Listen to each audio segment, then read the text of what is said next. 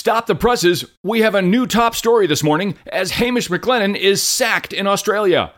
Also, the biggest rugby story of 2023 just won't go away, and World Rugby somehow just made it worse. And in the URC, it's a great weekend to be from Scotland. Let's get to it.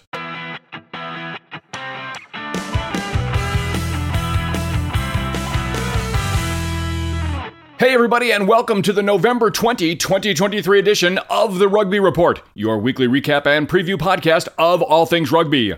My name is Dwayne Burkhardt, and in this episode, just minutes ago, Rugby Australia gave me a hold the presses moment as the board has fired their chairman, Hamish McLennan. We'll also talk about the story that just won't die, aka the controversy over the World Cup Grand Final, and how World Rugby actually managed to make it worse. Then, we'll talk about why the bagpipes are blowing all over Scotland when we cover the weekend's action in the URC. And finally, we'll have part 2 of my preview of the 2024 Super Rugby Pacific season as we look at the rosters for the Aussie teams and the Fijian Drua. But first, wow, what a headline to wake up to this morning as Rugby Australia fires its chairman, Hamish McLennan, in a damning letter of no confidence from not less than 6 state rugby unions. The union said, quote, "We do not believe Mr. McLennan has been acting in the best interests of our game. We no longer have any faith or trust in his leadership or the direction in which he is taking rugby in Australia." Additionally, that's right folks, there's more. The letter said, quote, "We believe Mr. McLennan has been acting outside his role as a director, exerting an undue influence on the operations and executives of Rugby Australia." And believe it or not, that was the polite version. Wow! McLennan will be replaced by former Wallaby great turned businessman Dan Herbert, whose first job will be to frankly rescue union rugby in Australia, the nation which, let's not forget, is set to host the next Men's Rugby World Cup in 2027 and then the Women's World Cup in 2029. Next, speaking of the World Cup, just when you thought the controversy of the grand final debacle had finally gone away, World Rugby did finally make a statement. Sort of. But in a near textbook example of how to shoot oneself in the foot, what they did not only didn't make things better, they arguably made it worse. According to multiple media reports this week, executives from World Rugby did finally reach out to New Zealand to comment on the single most egregious officiating error during the grand final, which was the TMO's violation of the rules regarding the Aaron Smith try. And in that conversation, World Rugby apparently acknowledged that the call was incorrect and in violation of the stated rules, which, frankly, everyone who has read the rule in the last several weeks already knew. But the story doesn't just get weird from there, it gets flat out bizarre, as New Zealand officials were then told that this admission was a private one, and that no public statement about the call, or the overall officiating, or the game was going to be made. So, just to be clear, World Rugby has privately admitted that a horrible mistake was made, but they've also said that they're not going to admit it publicly. And that, my friends, is how you take an already bad situation and make it worse. Now, before I move on to the next story, I have a personal opinion to add, which might seem a little strange.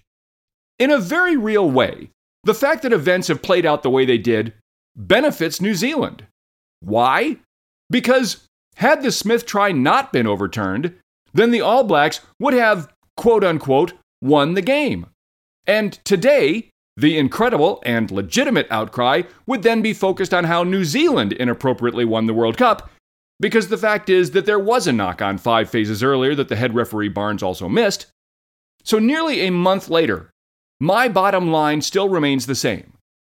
World Rugby needs to publicly admit that serious mistakes were made, and they need to publicly commit to reforming their officiating practices to ensure that it doesn't happen again.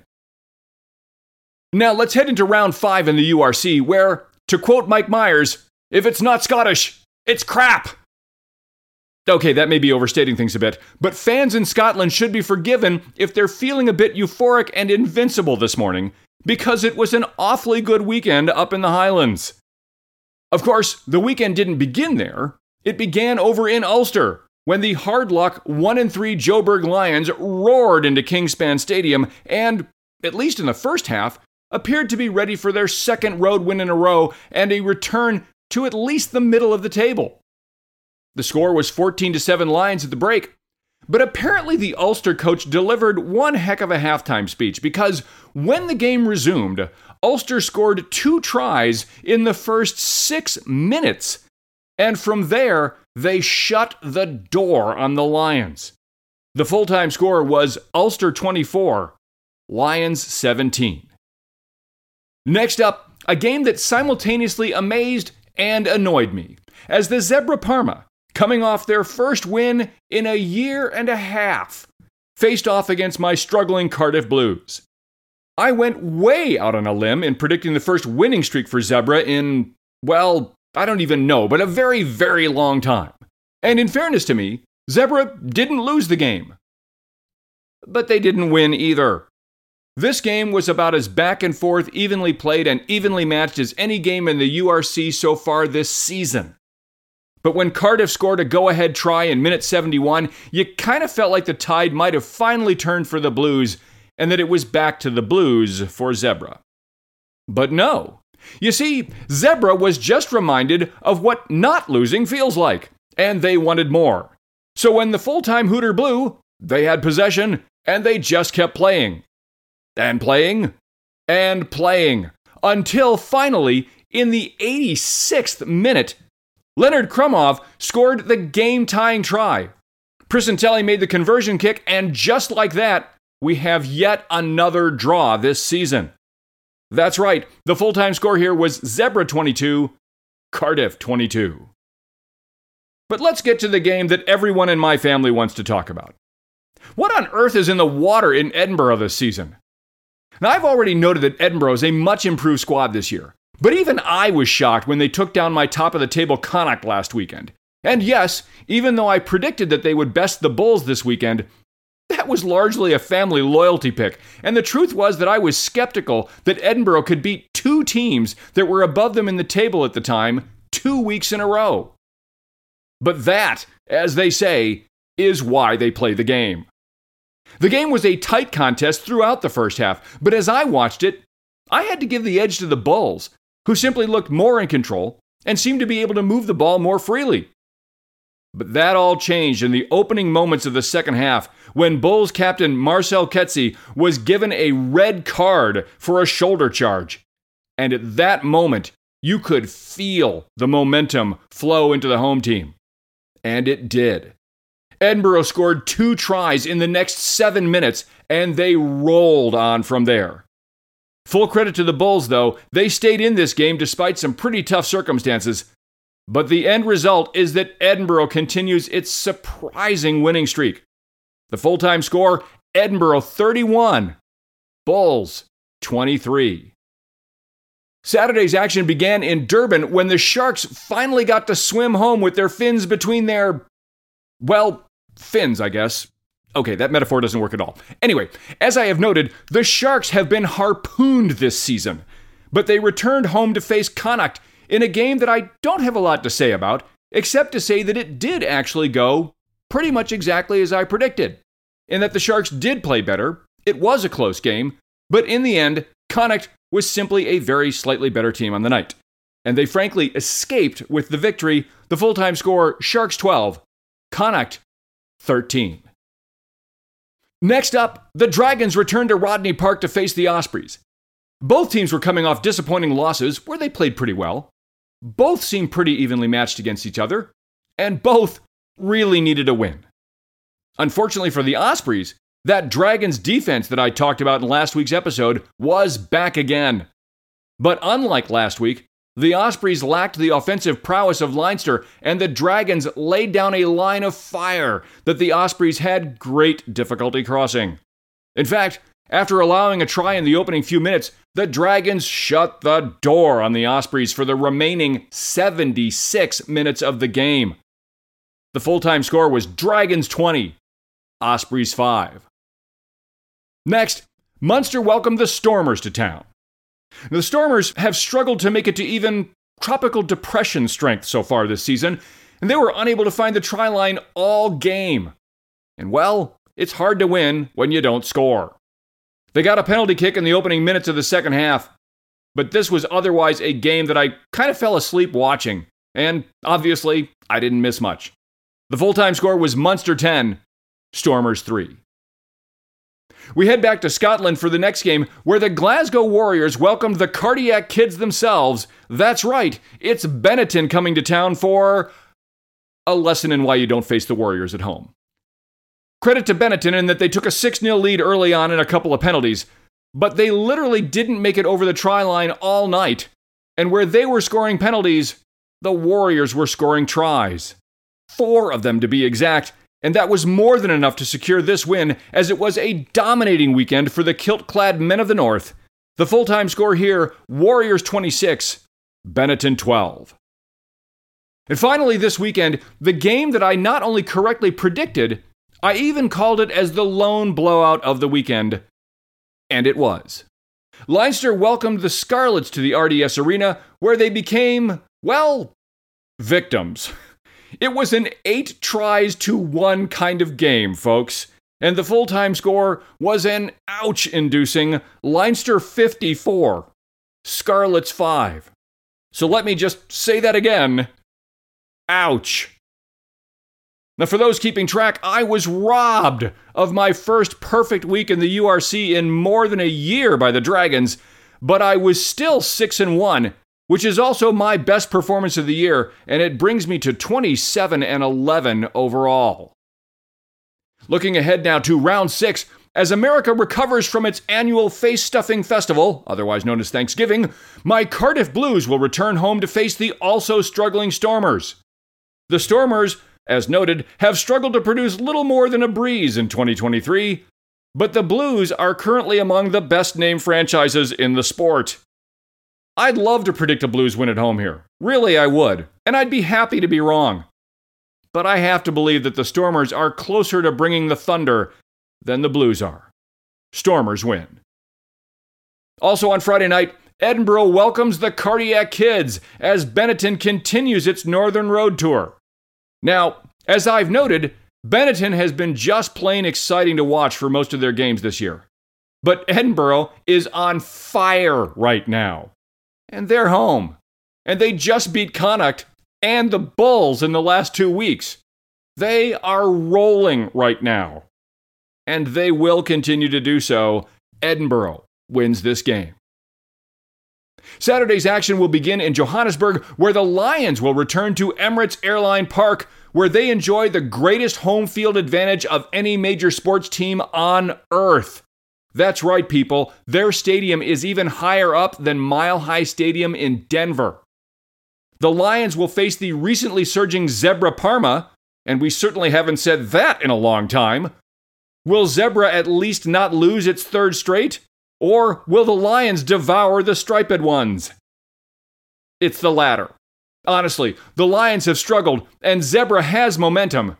But back home, and thoroughly frustrated by their recent road trip, I have to believe that the Lions will roar at home. Lions win. Next, the Pretoria Bulls also return home, where they will face Connacht. Connacht needed a bit of the luck of the Irish to sink the Sharks last week, but will they be able to do it again against the Bulls? I don't know. Frankly, this is, I think, the closest matchup of the week, and I hate to pick against my favorite Irish side, but I think the Bulls will bounce back at home, and maybe they don't trample Connacht, but they will win. Saturday's extended action continues in Durban as the South Africans get their 3rd home game of the day when the Sharks face the equally struggling Dragons in a game where, as they say, well, somebody has to win. Seriously, I've never been more tempted to predict a draw in my life, but as much promise as the Dragons have shown me, they're still making too many mistakes, and the Sharks are due at home. The Sharks finally get their first win of the season here, as they add their names to the list of Dragon Slayers this season. Next up, it's what I am predicting will be the game of the week, as Leinster faces Munster at beautiful Aviva Stadium, which I predict will be rockin' for this game. Expect this to be a high-octane, high-energy dogfight between two determined Irish sides. But right now, Leinster is returning to the form we saw them show for the bulk of last season, and especially at home.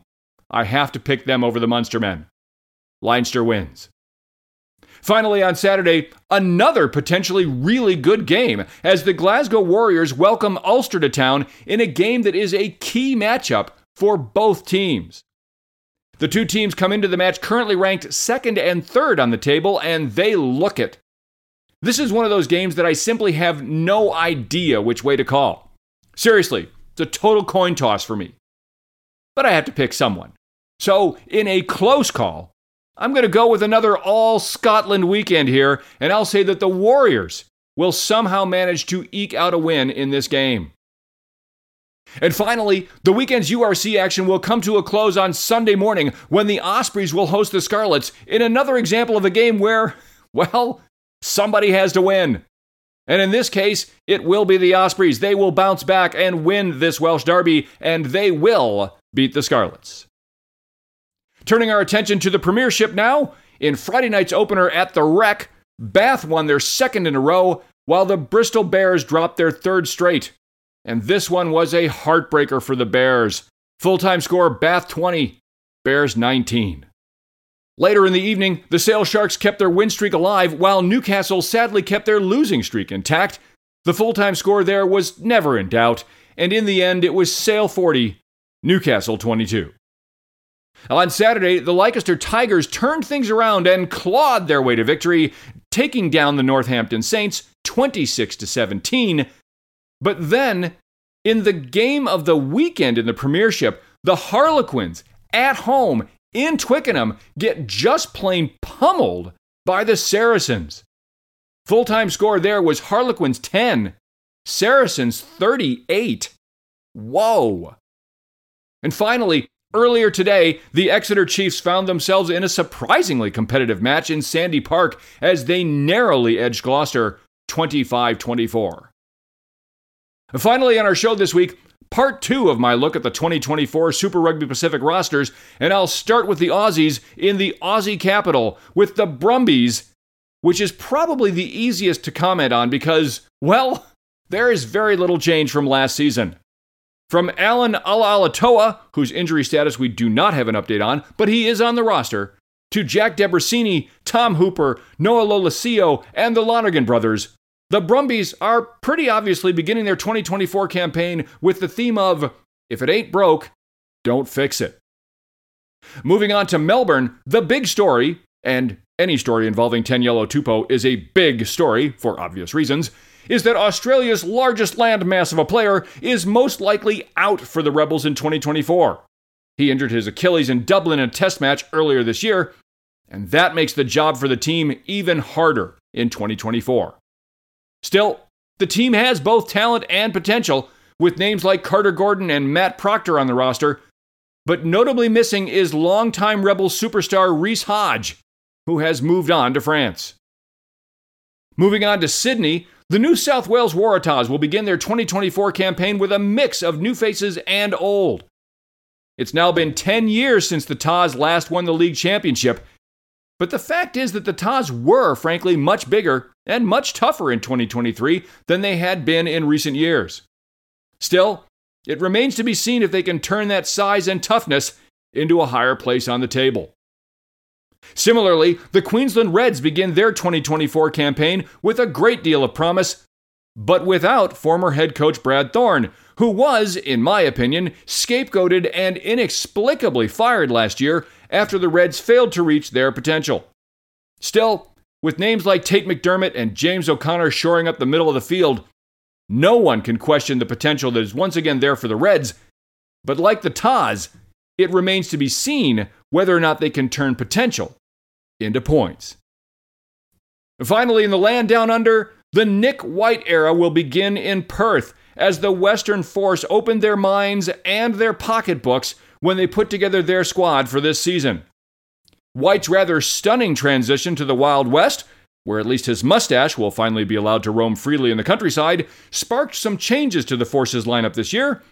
Other key players include Tom Horton and Chase Tiatia, But the big question for the Force is whether or not the Force will be with them. And that remains to be seen. And finally, probably the most fun team to watch in 2023, the Fijian Drua return in 2024 with a lineup that bears more than a slight resemblance to their national side. Can anyone say Hagiware's Part 2? But who cares? This team played some ridiculously exciting games last year in front of some of the most raucous and pumped up crowds I have ever seen at a rugby game. So if we get more of that next year, well, I'm happy. And once again, folks, that is all the more time we have for the November 20, 2023 edition of the Rugby Report. Thanks for listening. Please hit subscribe and tell all of your rugby friends about our show. Until next time, remember the most important thing in life. Waffles. See you next time.